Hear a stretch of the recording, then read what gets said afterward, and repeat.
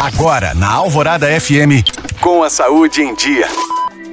Oferecimento Citofarma Manipulações Parenterais. Conte com a vida, conte com a gente. Já está em vigor a nova estratégia de vacinação contra a Covid-19 desde o início de janeiro. Crianças de 6 meses a menores de 5 anos, grupos prioritários e pessoas que não completaram o esquema primário serão priorizadas a partir deste ano. A vacina é a principal medida de combate ao vírus e o Ministério da Saúde recomenda uma dose anual ou semestral para esses grupos por terem riscos maiores de desenvolver formas graves da doença, independentemente do número de doses prévias recebidas. Este ano será realizada ainda a vacinação de crianças com mais de 5 anos, mesmo as não pertencentes aos grupos prioritários que não foram vacinadas anteriormente ou receberam apenas uma dose. Elas poderão iniciar ou completar o esquema primário, que consiste em 2 doses com intervalo mínimo de 4 semanas entre elas. Para as crianças, a recomendação é aplicar a primeira dose da vacina aos 6 meses de idade, a segunda dose aos 7 meses e a terceira aos 9 meses.